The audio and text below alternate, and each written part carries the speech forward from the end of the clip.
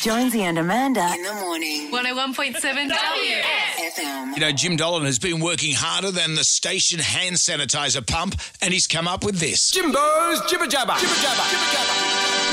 Jibber Jabber. Richard Marx was on the show. He has a new book which documents his career. Also some harrowing tales, like the time he was held up at gunpoint in Taiwan. The story had all the hallmarks of an action movie, which begs the question. If we're going to make a movie from the book, Liam Neeson style, who should be playing you think?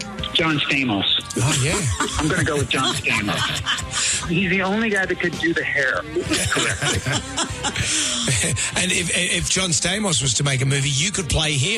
Exactly. He and I sort of have that deal. Artificial intelligence is taking over our factories, our offices, and now our bedrooms. Robot sex isn't even legal because there's now these robot sex dolls that look like the real thing.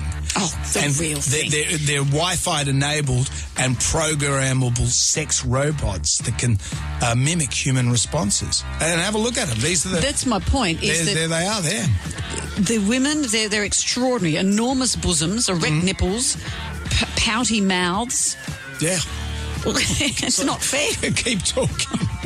The new binge-worthy show we're watching is White Lotus, which is a dark comedy about people at a high-end Hawaiian resort. This was all filmed during COVID, which would have been tricky, particularly with some of the scenes. Murray Bartlett, who plays the resort manager Armand, explains. Everyone is talking about the sex scene in episode 4. So, you shot this during COVID. So I'm presuming that you would have had intimacy advice. We're wearing masks. Yes. So, Murray, that's what you're asking. At what point in COVID is it that we're social distancing where you put your face into another man's bum?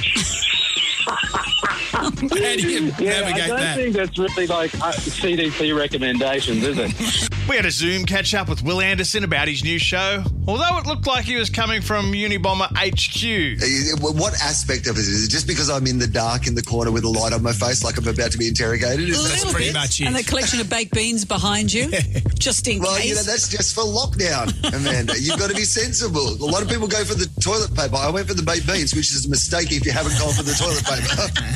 There's been so much information lately and it can be overwhelming. Jonesy tried to change the mood by talking about other things. Do you think it worked? What's your favourite Mitsubishi? Oh, Brendan. What do you have one?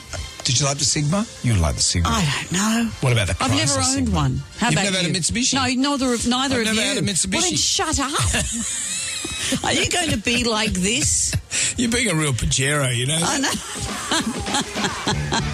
Ask a Spanish mate for the translation of that. This has been Jimbo's Jibber Jabber. Thank you, Jimmy D. Jonesy and Amanda. In the morning. 101.7 WSFM.